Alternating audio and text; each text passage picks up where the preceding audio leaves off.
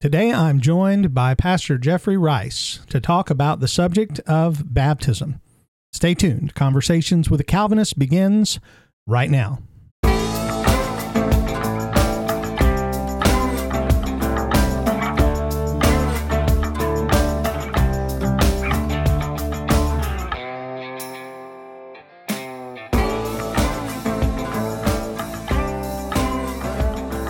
Welcome back to Conversations with a Calvinist. My name is Keith Foskey, and I am a Calvinist. I want to begin today's program by thanking all of you who have been praying for me the last couple of weeks. As many of you know, it was just over a week ago that I had a surgery, and I'm still recovering from that surgery, but I am thankful to be able to report that I at least feel well enough to do a podcast. Haven't been able to leave the house very much, but I do these from home. And so I want to thank those of you who have been praying for me and have been encouraging me with your emails and your text messages. It's been a real blessing. I'm thankful for my fellow elders who have been preaching in my stead, especially Brother Andy last week, and then Brother Mike, who is going to be preaching this week. So I pray that you'll ask that you continue to pray for me, lift me up during this time, especially as I continue to minister as best I can from home. And I'm going to continue today, as I said, ministering through the work of the podcast. And this week I have with me Pastor Jeffrey Rice, and he is the pastor of Covenant Reformed Baptist Church. Jeff, thank you for being with me today. I appreciate it. I appreciate you for reaching out to me and inviting me on your show. And, you know, I am a Calvinist as well, so seems fitting to be on here and to discuss some important issues with you. Wonderful. And I can say this, anybody who's watching this via video would have to know that you are either a Calvinist or you are playing one well with that beard. Either you have to be a Calvinist or that beard is pretty epic. And one of my fellow elders, Pastor Mike, he has almost that long, but not quite that long. You are definitely sporting the trend there, brother. Yeah, I have to trim it up every once in a while. I really hate doing it, but I learned how to do it myself through trial and error. And sometimes there's been times I've messed it up pretty bad, but. Yeah, Brother Mike one time came to church and his beard was almost all gone, and we said, "What happened?" He said, "Well, it was a slip of the razor. He was trimming it and trimmed a whole side off, and he had to balance it out." So I imagine that would break your heart. Yeah, I had a nightmare once where I was cutting it and then ended up cutting it all off, and I woke up sweating, grabbing onto it, and it's still there, and so it was awful. That's pretty funny. Well, brother, you came into my life in kind of an interesting way in that we know each other through Facebook, but I came to know you actually through your work in the ministry of Bible rebinding, which is something that I think your company is called Post Tenebras Lux, which means After Darkness Light, right? Is that correct? Yeah. Correct. Yeah. So it's kind of, Paul may build tents and I bind Bibles. It serves as a tent ministry for me. I pastor this church. It's a small church. We're growing. And at the moment, I'm still having to work a full-time job and full-time pastor as well. So. Gotcha. I understand. So the Bible rebinding allows for you to have sort of a side ministry. That's not your full-time job, right? No, it's full-time. I do about 45 hours a week. Oh, wow. Okay. So that's your full. Okay. Yeah. And so from 8 o'clock to midnight, I stay up and do my personal study and I also do my preparation for the Sunday message. Wonderful. Well, that's interesting. I know that the work that you do is acclaimed by many people. The one who I know specifically, Dr. James White, he's a friend, and I've seen him promote your work with his Bibles that you've done, and I've seen other people with them. I don't personally own one, but knowing that that's your full-time job and that's helping minister, I'll have to get me one just to support. And if somebody wanted to do that, if somebody wanted to support you by purchasing a Bible from you, how do they get a hold of you through that? Well, you can find us at our, we have, every social media you can think of, we're on. So Twitter, and all the good stuff. Facebook normally is where people find us and contact us through our Facebook page, Post Tender Breast Lux Bible Rebinding, and also through our website, ptlbiblerebinding.com. Wonderful. And wonderful. Yeah, and then and on those they'll have a phone number. So if you want to talk to me directly, you can do so, or talk to my wife. You can just call, and but we're pretty responsive on answering message, working with people. Great. And is how did you get into doing that? Is that just a hobby that became a job, or was that something that you grew up doing? Or Well, I roofed houses for 25 years, and I got to where I couldn't do it no more. I came down with banal positional vertigo.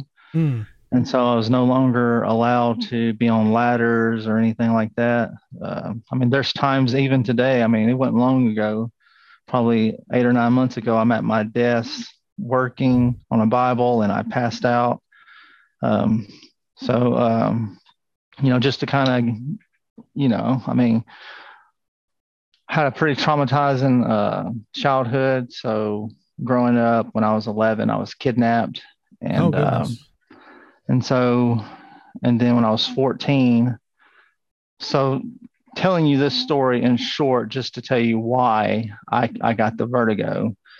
And when I was 14, I got robbed at gunpoint and beat up. And so I entered a gang so people would have my back. And, 9/11, when the towers fell, a gentleman was coming out of his house and he said that this is in the Bible. And I replied, I said, you know what? People say a lot of things are in the Bible. I'm just going to read it and find out for myself. Turned to find out it wasn't in the Bible. And so 9/11, I started reading the Bible for the first time, and I read it every day. And probably about a course of 5 years, I had great understanding. I was regenerated, and I just started, trying to walk the Christian life. Like I had not like I knew the Bible well, but living it practically was rough, and I didn't know why. But whenever I started passing out, I went to the hospital, and they started digging into my past because they couldn't figure it out either. And it turns out that I had PTSD from what happened to me when I was a child. And so, and in PTSD, you have what's called fight or flight. And so, growing up, being in a gang, I was, very violent until I became a Christian. And then when I became a Christian, and when I didn't know how to handle things with words, and I knew I couldn't handle things with my fist, I would run away from a lot of problems, a lot of altercations, because I didn't know how to fight with my words. And so, and because of that, I guess I was, like things were building up and they were never being released.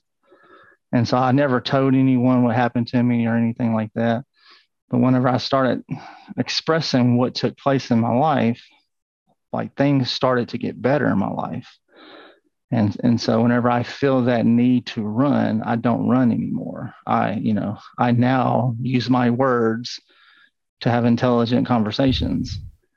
And so because of the PTSD, whenever I get vertigo, if I start to panic, it causes my brain to shut off and I collapse. Oh, but wow. That doesn't always happen. It only happens if the PTSD kicks in. Yeah. Yeah. Wow. And so again, once or twice a year, I might pass out, but for the most part, I just feel like a hamster in a ball when someone's shaking it up.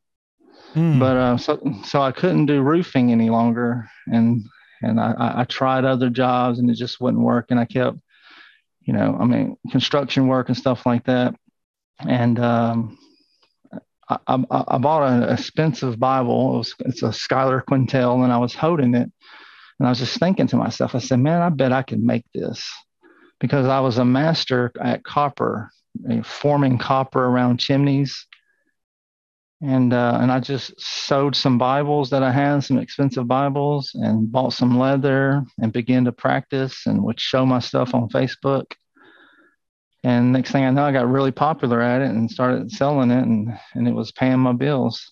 So, Wow. and Wow. especially when Dr. White got a hold of one of my Bibles and was advertising for me.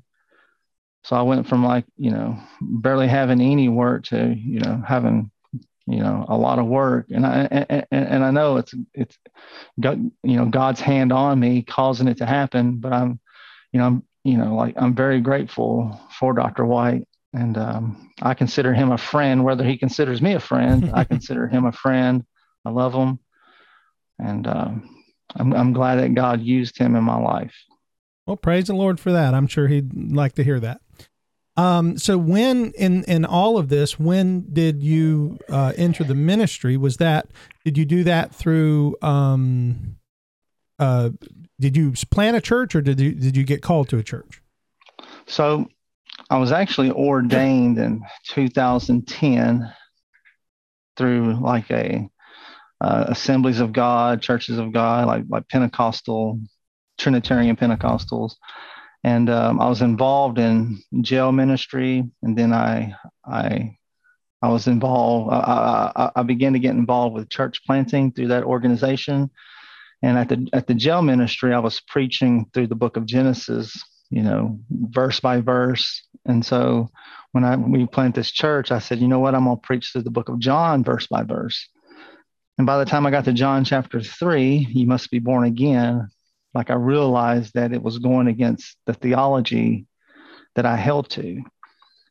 And so I very calmly stepped into the pulpit and said, I'm about to say something that if you go to the 16 fundamentals of what we held to, it contradicts. But I want to give what the scripture says. And so after that sermon, I just kind of stepped down and try to reevaluate what it is that I believe. And I ended up, knowing that I was a Baptist, and I would rather sit in the pew than to preach behind the pulpit against my convictions.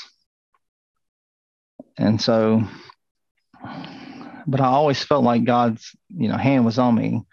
But I continued to do street ministry and stuff like that. We had a ministry called Resurrect Your City. It was going out witnessing and doing street preaching. So I've been street preaching, I don't know, 11, 12 years now. Okay. And doing one-on-one witnessing. Well, a friend of mine was a pastor of a church up here in Manchester, and I began to, go there.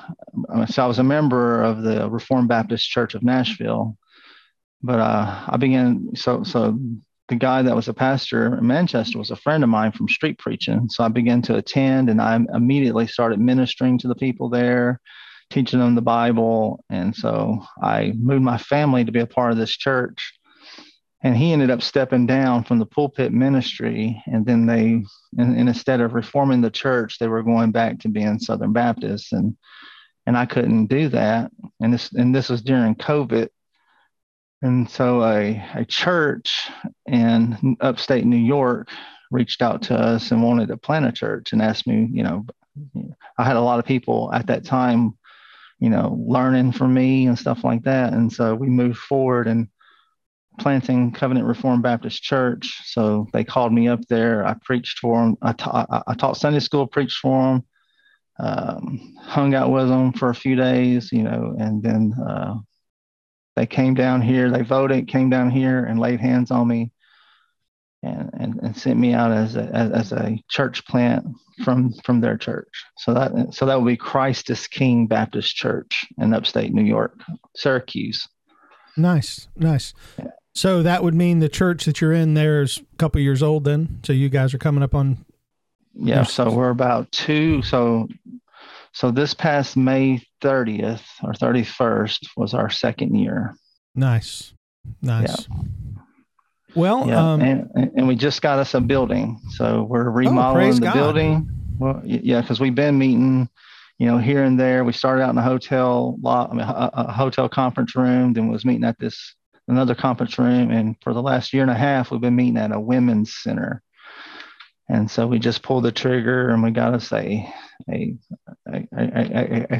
3,000 square foot building. And we're doing some remodeling. So we should have our first service there the 28th of August. Oh, praise the Lord. That's Yeah. awesome. Yeah. That's good to hear. We're excited.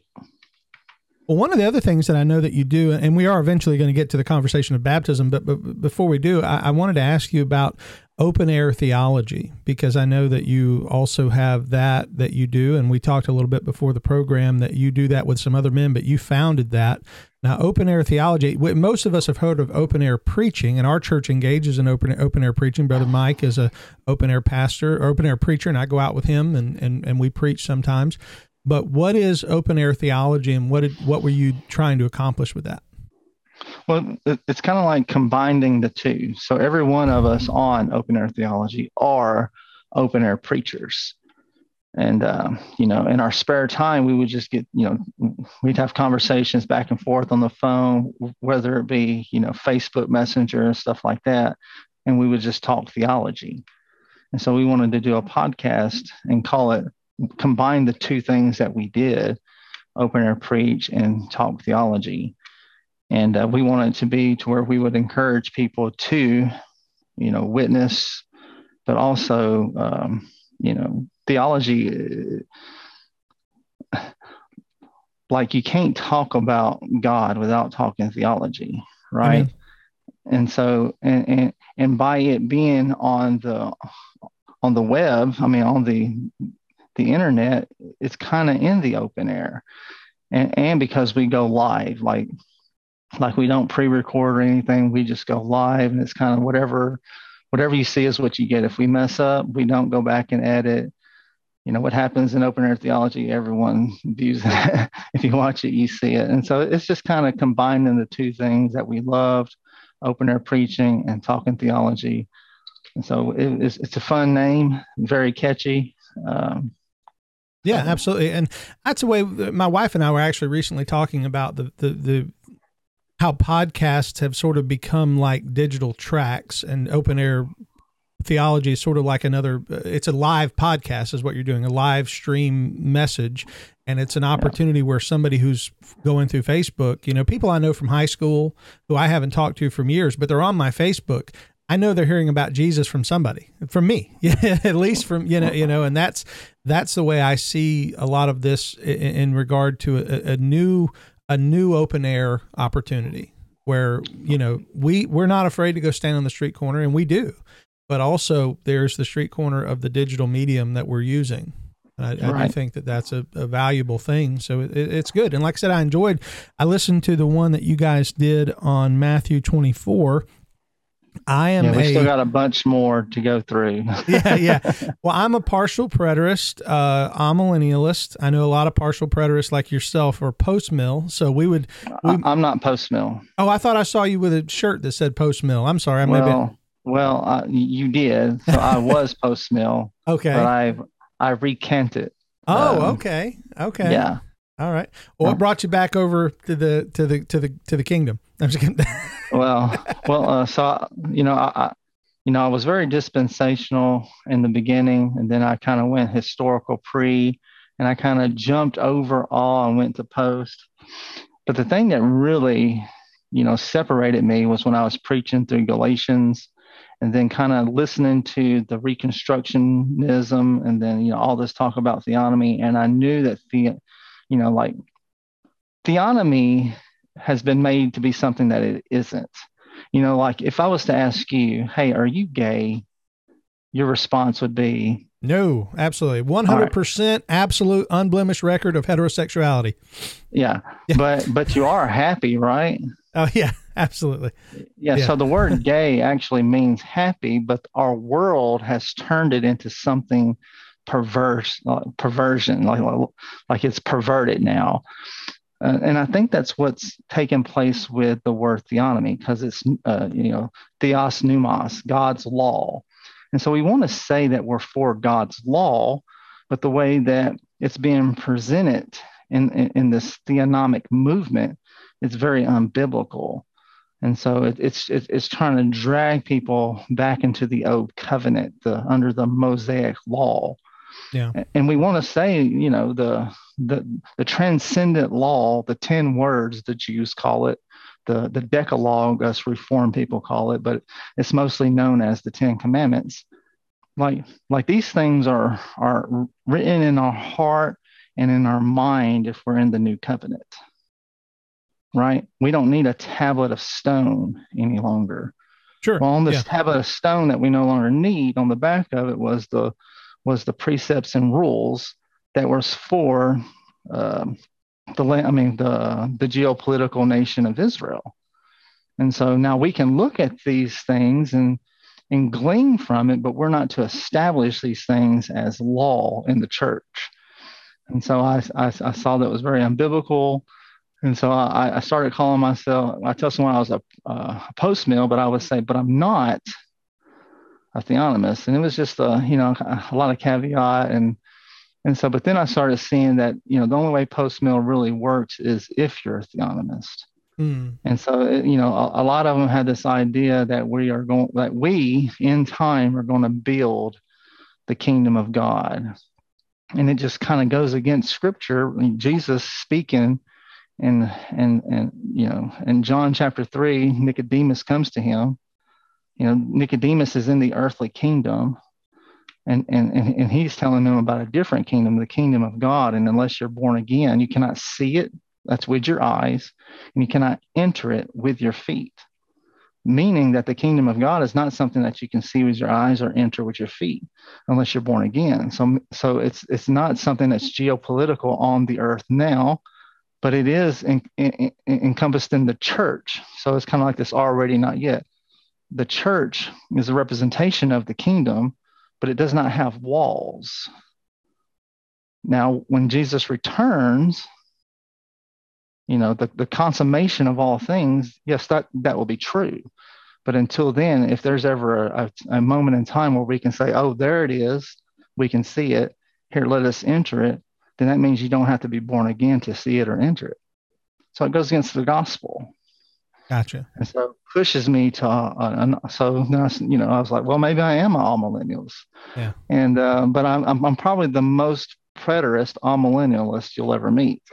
Yeah, I noticed you were you took a I don't want to say a stronger preteristic view, but a little more firm preteristic view on Matthew 24 than did your friend who was more saying it was a already not yet kind of position. You were saying Matthew 24 was completely fulfilled in AD 70. Well, from AD 66 to AD 70. Sure. Yeah. Absolutely. Yeah, I know a few years ago I was invited to a conference to speak, and the only reason I was invited to speak was I was the only preterist they could find. It was an eschatology conference, and they had lined up guys wanting to do the dispensational. They had guys who were willing to do the other positions, but I was the only one who was willing to come and speak for partial preterism, or what I called orthodox preterism. Yeah. So. But anyway, so that's a position we share, and I think that's interesting, and I enjoyed listening to that. So if somebody wants to listen to Open Air Theology, how do they get a hold of that? Well, if you're on YouTube, you have to go through my personal site, which is My Two Cents. That's spelled with a Z. My Two Cents with Jeff Rice. But also on Facebook, I stream it live on my Facebook page, and we also have a page, Open Air Theology, that you can follow. And there's also a group, Open Air Theology, that you can join. Okay. So that streams from all of them. Different ways. Very good. Very good. Well, we said we were a couple of Baptist pastors and we were going to talk about baptism. So I want to swing the conversation into that direction. And one of the things that I have noticed recently, and I wanted to get your thoughts on this, is that even within my small circle, and I have a small church. We have a church of just 80 or so regular attenders on Sunday mornings. So it's not a big church, but we have people who come from various backgrounds, and we do have people who've come from Presbyterian churches who've made their home with us, knowing that we're Reformed Baptist. And most of them are fine. Understand, a lot of them are older, so they don't have infants that they're worried about baptizing or things like that. Sometimes the grandkids come along and they do have issues with that, and they want to talk to us about it. But for the most part, it's not something that we've had to deal with in the church. But we have had to deal with it from people in our church who are being influenced by bigger name ministries. And I do want to throw a name out there, and I want to say that I respect this gentleman and I respect his ministry. So this is in no way a dig at him. I appreciate a lot of what Canon Plus does, but Doug Wilson has had a tremendous impact, especially on some folks, even in my own congregation, who are listening. They've got the Canon Plus app. They've seen the debates. They've heard him talk. And I've been getting more questions. Pastor, were we wrong for not baptizing our babies? And of course, I would say no. But what I wanted to do with you, Jeff, is I wanted to sort of just talk again. And I've talked about this on the program before, but knowing I was going to have a Baptist pastor on and somebody who shares the same convictions I do, what do you do when people start challenging you? And I'm going to give you some of the challenges. I want you to tell me how you would answer if someone came up and said some things. Is that all right with you? If I please. I'm not going to be I hate the term devil's advocate because I'm not. Well, you've watched Open Air Theology, so yeah. Well, it's a lot of back and forth on there. Yeah, I'm going to pose to you the thoughts that I have heard, and I want you to tell me as a fellow Baptist pastor how you would respond. You told me before the program you've had people come to you already in your church who've come from other backgrounds, and you've been able to share with them the scriptures. So I'm going to ask you sort of similar questions, and this is just for the benefit of anybody who's listening, who might say, hey, man, I heard Doug Wilson talk about, baptizing kids, or I heard R.C. Sproul. Obviously, he's passed away now, but, how many people have been influenced? I call him R.C. the Baptist now. Yeah. Yeah, absolutely. Absolutely. Yeah. And I would like to say that I love Doug Wilson. I respect him. I've shook his hand and I've met him in person, and I have a spiritual gift to where I can listen to people that I disagree with and appreciate them for, and everything like that. But on this issue, I definitely disagree. And I disagree, totally. So Chocolate Knox has that thing. If you watch their little show, he has a little thing where he pushes, says, baptize your baptize your kids if you have children. When I first seen him in person, I screamed out, don't baptize your kids if you have children. He laughed, I laughed, we hugged. I mean, we pick fun at each other, but I'm very strong in my position and what I believe. Yeah, absolutely. And I think if we were to sit down, I don't think they'd have a chance. Yeah. Yeah, absolutely. Well, before I even go to the next question, I want to ask you this. What do you think of churches that have a dual covenant view where they have Presbyterians and Baptists together, and it's kind of to each his own under one roof? Because I've seen that coming up more lately, where you got some Baptist elders and some Presbyterian elders, and they come together, they have a church, and they say, what if this person wants to baptize his babies, he can, or if this person doesn't, he's not going to. What would your response to that be? I know what I think, but I'd love to hear your thoughts. Well, I used to attend a church like that for a short season, and when it came to, I thought I would be fine with it. And when it came time that they were going to baptize a child, I didn't show up for that service. And so I was convicted. Right. And I was like, listen, if I'm not going to show up for something that they're committed to, if you hold to that view, then I don't need to show up at that church. And so I don't think it works because it leans more into the Presbyterian favor. Yeah, because at the end of the day, they're not offended when we baptize a believer, but it's we who would be offended. I truly do. I remember the first time my wife and I visited R.C. Sproul's church. My wife didn't know he was Presbyterian. This was early on in our ministry, and we went down. It was before they even had the new St. Andrew's building. It was the old St. Andrew's building, which was beautiful. It was like a castle, little small building, but the inside had beautiful wood architecture. And my wife and I were leaving, and she said, the stained glass behind the pulpit was beautiful. I said, yeah, it was. It was seraphim around the throne. And she said, but where's their baptistry? I said, baby, didn't you see the bird bath up there? And she said, no way. I said, yeah, they baptize babies. They sprinkle or pour. And boy, she was beside herself. She was not happy. She's like, here's a guy who we love. And we did. We loved RC. We got to meet him several times, and we're very grateful for his ministry. But that was always a tough pill to swallow. was that. It was difficult. That was difficult. All right. So let's say I come to you and I say, Pat, what do you go, Pastor Jeff, or how do people? Yeah, Pastor Jeff. I say, all right, Pastor Jeff, I have recently been watching Canon Plus. I have recently been listening to these guys talk about the importance of baptizing my infants.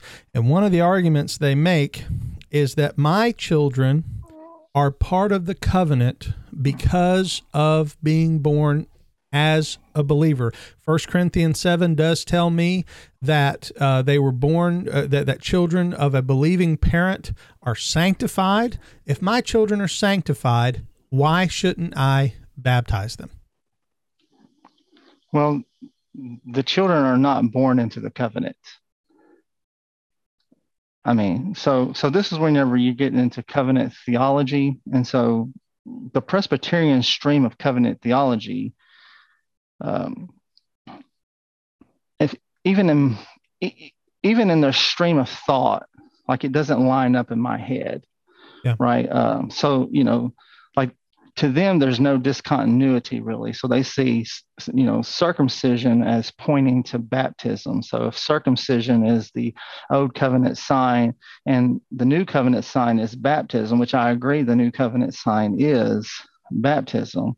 And then, so whenever a child was born under the old covenant, they were born that they were in the covenant, right? And so they would circumcise them. But the problem is that when under the new covenant, children are not born in the covenant. They are born dead in their trespasses and sins. They have to be born again in order to be in the covenant.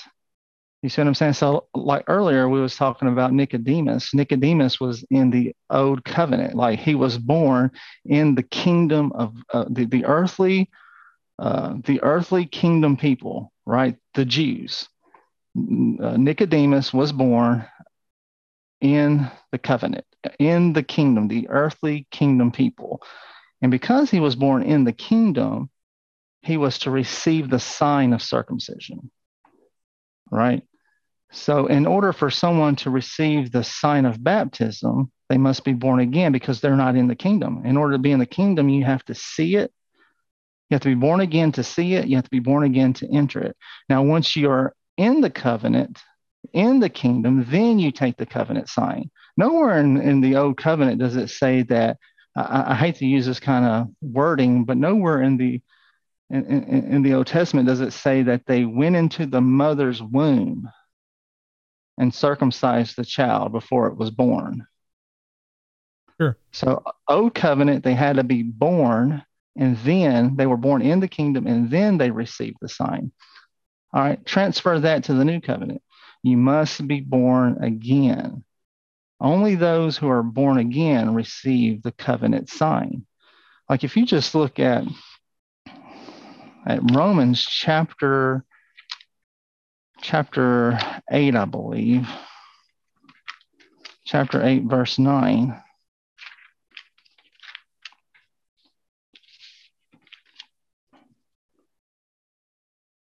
It says this, "You, however, are not in the flesh, but in the Spirit, if in fact the Spirit of God dwells in you." So the only way that you are in the Spirit is if the Spirit of God dwells in you. "You, however, are not in the flesh, but in the Spirit, if in fact the Spirit of God dwells in you." Anyone who does not have the Spirit of Christ does not belong to him. If you do not have the Spirit of Christ, this is what you get when you're born again, right? You go from not believing, hearing the gospel, regeneration occurs, you're given faith to believe, you receive the Spirit by hearing in faith, right? Infants can't believe like that, so they're not born again. Once you are born again, you have the Spirit of Christ, then you're in Christ. How can you be in Christ and in Adam? Because they're saying that their kids are in the new covenant, but yet they're in Adam. Yeah. You can't have it both ways. Yeah. And it's because of their covenant theology, which I believe is faulty, that leads them to believe that. Yeah, absolutely. And I do want to mention another passage. I looked it up while you were speaking. This is the passage that's often used to connect baptism and circumcision, and that is Colossians chapter 2, verses 11 and 12.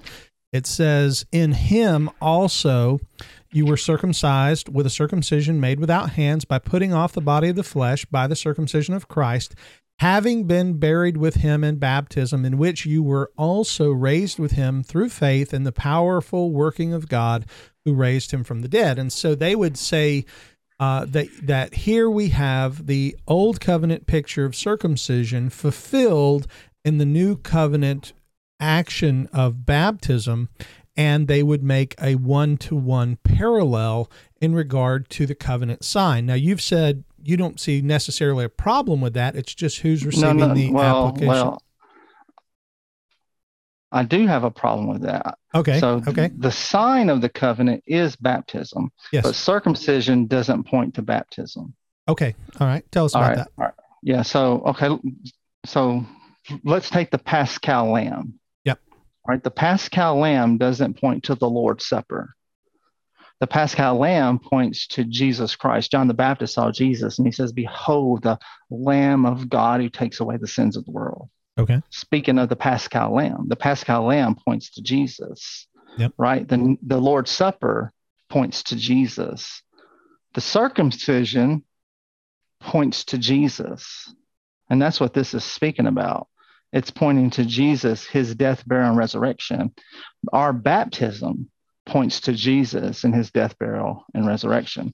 So if you look at Ephesians 2:11, it tells you what the circumcision of hands is. So chapter 2, verse 11 says, "Therefore remember that at one time you Gentiles in the flesh, called the uncircumcised by what is called the circumcised, which is made in the flesh by hands." So circumcision is made in the flesh by hands. And over here in the text, Colossians, it says, "In him also you are circumcised with a circumcision made without hands." Yep. So this circumcision that it's speaking about is not the circumcision of the cutting of the foreskin. The cutting of the foreskin is made with hands. So whatever this circumcision is, it's made without hands. It's done to us without hands. So if you continue, if you go back to verse 9, it gets into the "in hymns." "For in him," speaking of Christ, the nearest antecedent, "the whole fullness of deity dwells bodily." So in the body of Christ, the deity of God dwells. Like he is God in and of himself. "And you have been filled in him." So the believers are filled in him, who is the head and the ruler, the rule and authorities.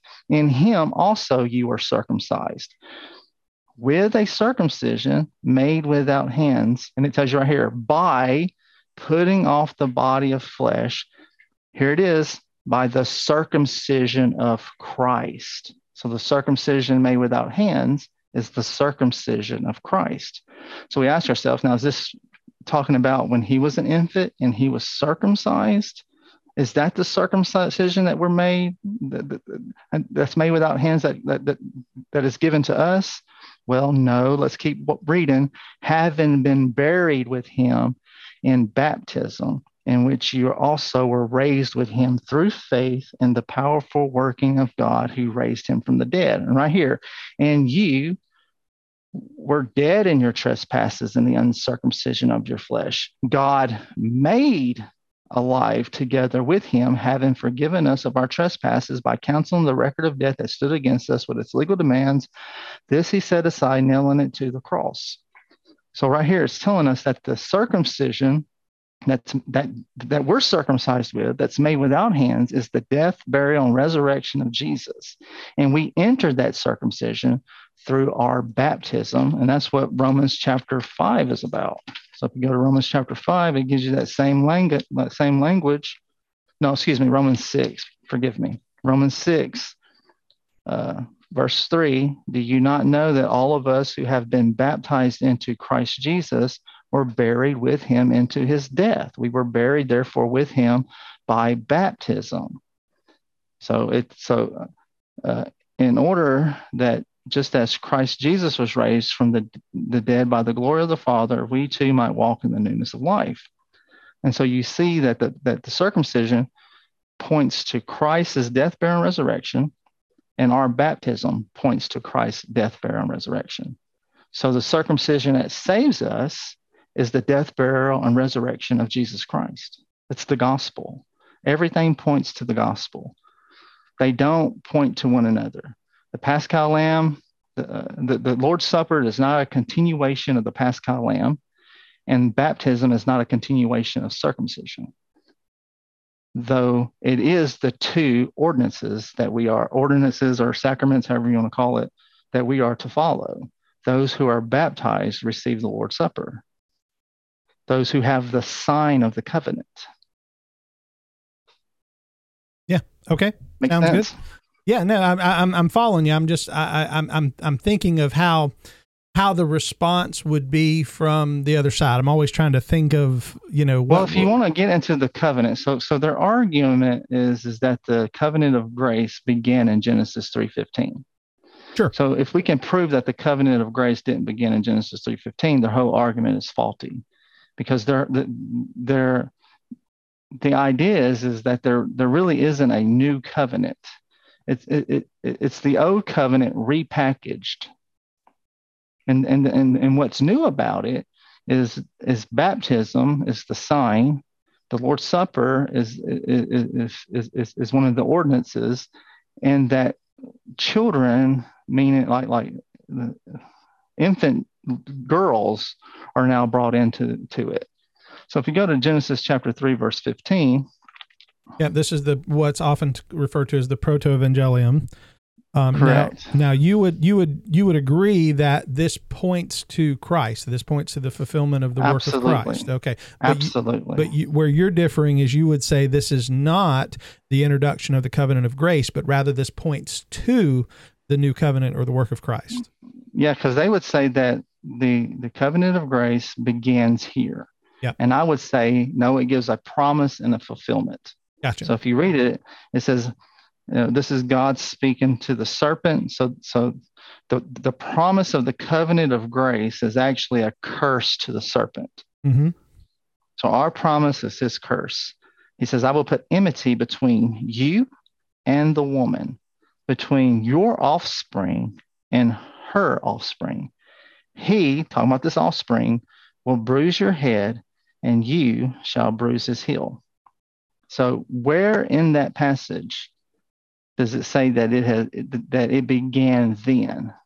But what it does say is that a promise is given. The promise is that he's going to put enmity between his offspring and the offspring of the serpent, and that this offspring, which I believe is Jesus, will bruise his head and he will bruise his heel. So the promise is that an offspring's coming, and that this offspring is going to bruise his head while only bruising his heel. The fulfillment of this is when the offspring comes and bruises his head while only bruising his heel, which is the crucifixion. So this right here is telling us that the covenant of grace does not begin until the bruising of the offspring, the bruising of the serpent's head while his heel is being bruised. There's a promise and a fulfillment. To say that it is established then is reading into Scripture horribly bad. Like it's awful. I challenge any Presbyterian to show me in this text where it begins here. It's not there. There's a promise and there's a fulfillment, and that is through the gospel, the death, burial, resurrection of Jesus Christ. Everything points to the gospel. Absolutely. Absolutely. And I know that there's a debate within the covenant theology community about the covenant of grace, because as you said, the Presbyterians would argue that it starts here. Reformed Baptists would say that the covenant of grace is within the new covenant. And I don't want to go too far into this, but this also lends to the question of the question of the covenant of works regarding Adam and regarding the Mosaic law. Was that a republication of the covenant of works and things like that? So there's a lot more of a deeper dive into covenant theology that most people don't even get around to that. I mean, your rank and file, every Sunday believer, is probably not concerned about where the covenant of works began and where the covenant of grace ends, or things, those questions. But those are part and parcel of what make up this argument. Am I correct? I mean, this is where the divide is between. It's not just whether you baptize your babies. It's a question of where the covenant of grace begins. Yeah. So when you're dealing with a covenant of works, so they would see that only the covenant given to Adam is a covenant of works. But listen, anywhere where there's a command giving for you to follow, that's a covenant of works. So whether it's, Adam, the Mosaic covenant, Adam, the Abrahamic covenant, there was a command given that they must follow. Abraham must walk before him blameless. They must circumcise their children. The Mosaic law, keep this law in order to live in the land. If you break this law, we will remove you from the land. The Davidic covenant, someone was going to come, one of David's sons had to obey in order to sit on the throne. All right. All these things, commands are given. A law is given that must be obeyed. No one is able to obey it. The covenant of grace is finished. Jesus came, kept the covenant, because let's say with Adam. So like the confessions will kind of give this idea. If Adam would have kept the law, being the federal head, he would have earned eternal life for himself and his posterity. His posterity didn't have to keep the law. He had to keep the law. And he would have earned eternal life for himself and his posterity. Jesus came, kept the law, and he earned eternal life for all those who believe in him. The law was keep the law and live in the land. Jesus came, kept the law, and by doing so, he earned the land, specifically the world. The meek shall inherit the earth for all those who believe in him. So he lived the life that we could not live. And he took the punishment because we could not live that life to himself. Our righteousness positionally is in Christ. He lived the life that we could not live. He took the punishment that we deserve. Okay. I want to take a step back because we could dive into a little bit more of the covenant theology and maybe one day have you back and we'll do that, because there are some issues that I have with even our Baptist covenant theology. I think sometimes we miss the mark, but that's again a conversation for another time. Are you a 20th century or are you a Federalist? I'm actually neither, and that's what we didn't talk about this before the show, and this may take us into I'm more of what you would refer to as like a progressive covenantal. Steve Wellum, those guys. Are you familiar with that? Not really. Okay, a little bit. It used to be called New Covenant theology, but. Okay. But I'm not Fred Zaspel, Tom's. I know New Covenant. Yeah, I would. Where we take issue is with the covenant of works, understanding Adam's ability to truly procure his own righteousness. That's where a lot of the question comes in for New Covenant theology. So I would say that there's no way that he could have. Christ was, Christ is not a plan B. Yeah, exactly. And and like I said, that's a whole other conversation. But I would say we agree more with the Federalists than they want to admit. because Yeah. we do believe that the new covenant is covenant of grace in that sense. We don't typically use that language, but it's basically the same. Where we would differ with guys like Richard Barcellos and Jim Renihan and those guys is they would hold to a very specific view of Adam's covenant of works being a covenant that can establish his own righteousness. And that's where New Covenant theology, and particularly progressive covenantalism, would say not necessarily. We don't see it that way. And there's even some differences within. Well, it's just this idea because he is the federal head. So because of his sin, all humanity fell into sin, correct? And we agree with that. Absolutely. We would say he was our representative, and he does represent us. Right. The issue is was his and again, like I said, we go far into this, was the prohibition that God made for the tree of knowledge accompanied by a promise. And that's where the covenant of works would say, yes, it's accompanied by the promise that if you don't eat, you will live. And then they establish a probationary period. If he hadn't eaten for this long, then he would have lived forever. Well, that's the part we say that's not there. We don't see a probationary period. Therefore, yeah, there's definitely not a probationary period, but it's kind of like, if he would have eaten from the tree of life, if he would have, like even after the fall, it says if he would have reached out and eat from the tree of life, he would live forever. Yeah. So it's just this idea of a federal headship. So because of his one sin, death and sin entered the world. Sure. If he would have eaten from the tree, if he would have picked the right tree, and listen, I don't believe that he could have picked the right tree. All right, because Christ is not a plan B. But we're just going this. Yeah, and that's another thing. It is hypothetical, and that's why I try not to divide over this issue with other brothers. I still consider myself Reformed. I still consider myself a Baptist. I definitely consider myself. We hold to the 1646 confession at our church. Okay. Rather than 1689. And for that, typically where we differ the most with our 1689 brethren is how we practice the Lord's Day. We would say the Lord's Day is the Lord's Day, but we don't practice it as a Sabbath. So there's a distinction there. We would see it as fulfilled as the Sabbath is being fulfilled in the work of Christ. Therefore, we're resting in Him. Again, another topic for another day. But that's probably. I think I would agree with you some there. First John makes it clear, if this is how we know that we've come to know Him, if we keep His commandments.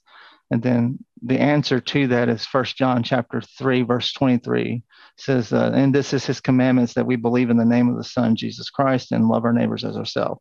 The first four commandments are fulfilled in believing in Jesus Christ. You love God with all your heart, mind, body, and soul and strength by believing in the Son. The fourth commandment's in that. Jesus Christ is our rest. So ultimately, Jesus is our rest.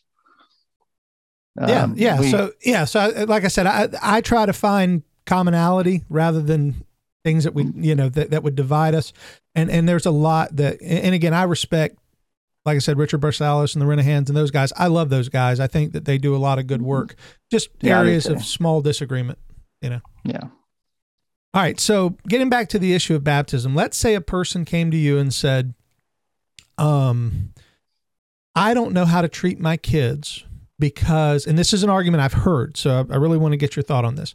They say, I don't know how to treat my kids because my Presbyterian friends tell me I can't teach my kids to sing Jesus Loves You or Jesus Loves Me because they're not Christians and they're not covenant members. Therefore, we don't know if Jesus truly, can they really sing Jesus Loves Me because we're not treating them like Christians. We're treating them like pagans.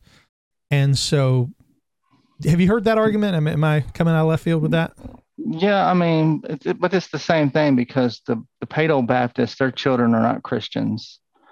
And no matter how, but they would say they are. They would say they're Christians by birth. So if they're Christians, then they would have the Spirit of Christ. Yeah.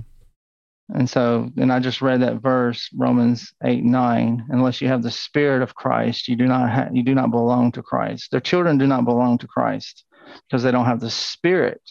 Spirit comes by being born again, hearing in faith, being able to believe. Being able to know the gospel.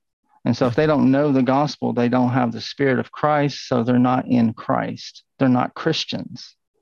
There is no in the covenant and not being a Christian. If you're in the covenant, then you're a Christian. Everyone in the covenant should receive the covenant sign. Amen. Baptism. Amen. All right. But they're not in the covenant. It doesn't matter what they say. They're not in the covenant. I can treat my dog like a cat. It's not a cat. Yeah. Amen. Right. I mean, I can buy a litter box for my dogs and they're not going to use it. I mean, it's just not how it rolls. I mean, their kids are just as much lost as anyone's kids who is born dead in their trespasses and sins.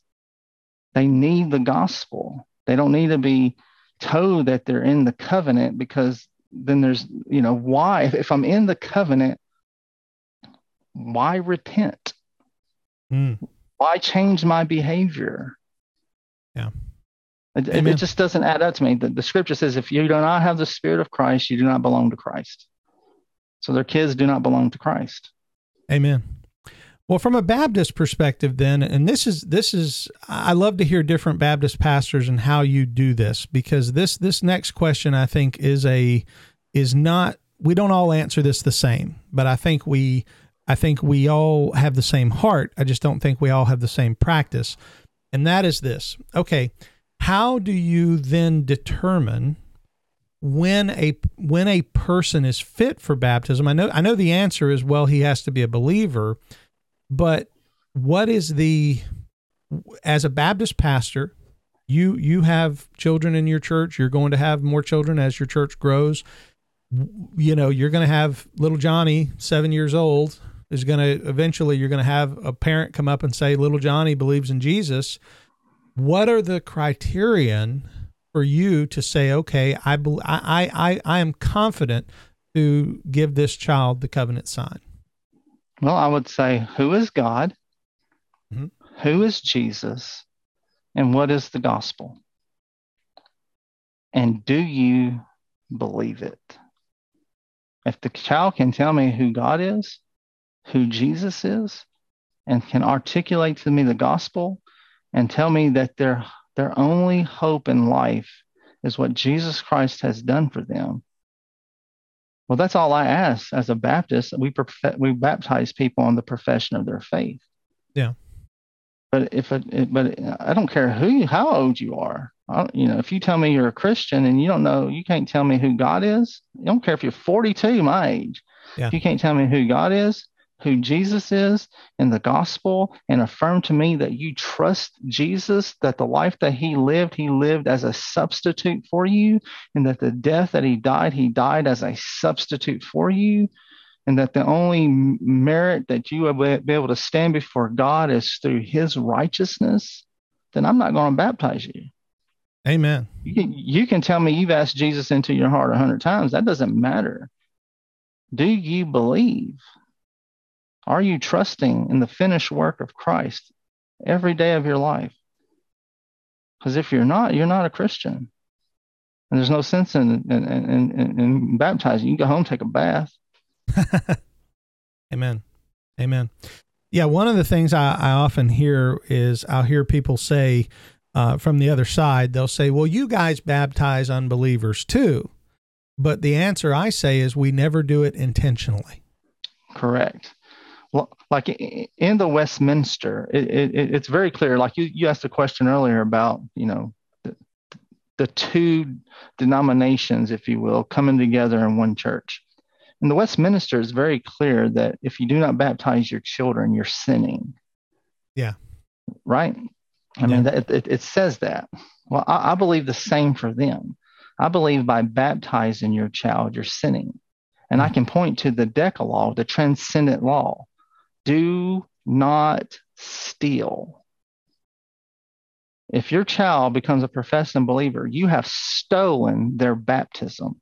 They're not going to obey the gospel and being baptized because of some weird ritual that you performed on them and they can't remember. You've stolen their baptism, and you will, parent, answer before God for it. Yeah, absolutely. Absolutely. And I've heard the argument from the other side. Well, you're robbing your children of the covenant sign, and what you just said is the truth. Is no, you're robbing them of receiving the covenant sign when they become believers. Yeah, it's a command: be baptized. It's the indicative: be baptized. Yeah, absolutely. Well, brother, those are some very important things to think about. I think you gave our listeners a lot to chew on, and especially folks who may be dealing with the issue. And I want to point, as we begin to draw to a close, point back to that the Romans 8 passage that you pointed to. If they don't have the Spirit of Christ, they don't belong to Him. How can you be a covenant member? How can you be somebody who says, I belong to the church or belong to Christ, if you don't have the Spirit of God? And I don't know anybody who would argue that a child has the Spirit of God without being born again. So that's a great argument. I think that's a good point, and one that I hope people will listen to and take to heart, because that's a serious issue. You cannot be in both. So you cannot be in Adam and in Christ. You cannot be covered in the man of dust while also being covered in the man of righteousness, the man of heaven. Amen. Right? You cannot be in Adam and be positionally righteous before God. Like, the two don't connect. All right. You cannot have two federal heads. It's right. Only one. You're either in Adam or you're in Christ. Those that are in Adam do not have the Spirit of God. They're in the flesh. Those that are in Christ have the Spirit of God, the Spirit of Christ. Yeah. Those that are in the new covenant have been born again. They have seen, they are able to see it with their eyes. They go from, someone's not believing. They hear the gospel preached. Like, for me, I was a non-believer. I heard the gospel, and all of a sudden the scales were removed from my eyes. I could see it. I could never see it before. And then there was a moment where I was able to see it, and I was able to enter it. God gave me faith to believe. He put His Spirit in me. I was in Christ. And from that moment, what needed to happen? I needed to receive the sign, baptism.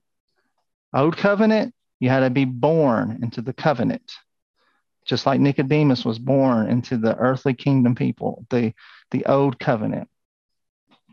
Now that Christ is here, you have to be born again. And then you receive the sign, which is baptism.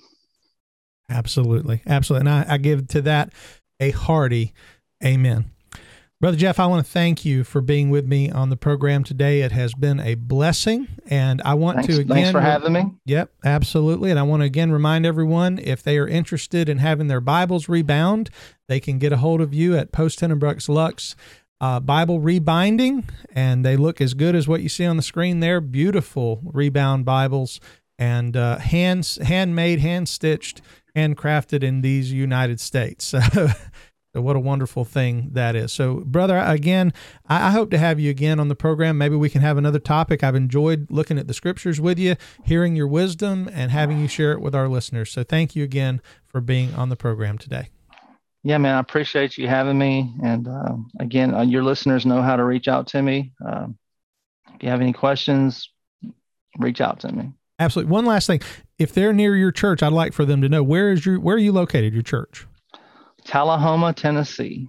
Tullahoma, Tennessee. All right. If anybody's near there, and looking for a good, solid Reformed Baptist church, go to Covenant Reformed Baptist Church. Check them out in Tullahoma, Tennessee. All right, brother. Thank you so much. Thank you. And listener, I want to again thank you for being with us today and being a part of the program. I want to give you a few thoughts as we close. I want to remind you that we do have a new YouTube channel that we have started. We used to be connected to the church's page. Now we have our own channel. We're pushing for our first 100 subscribers.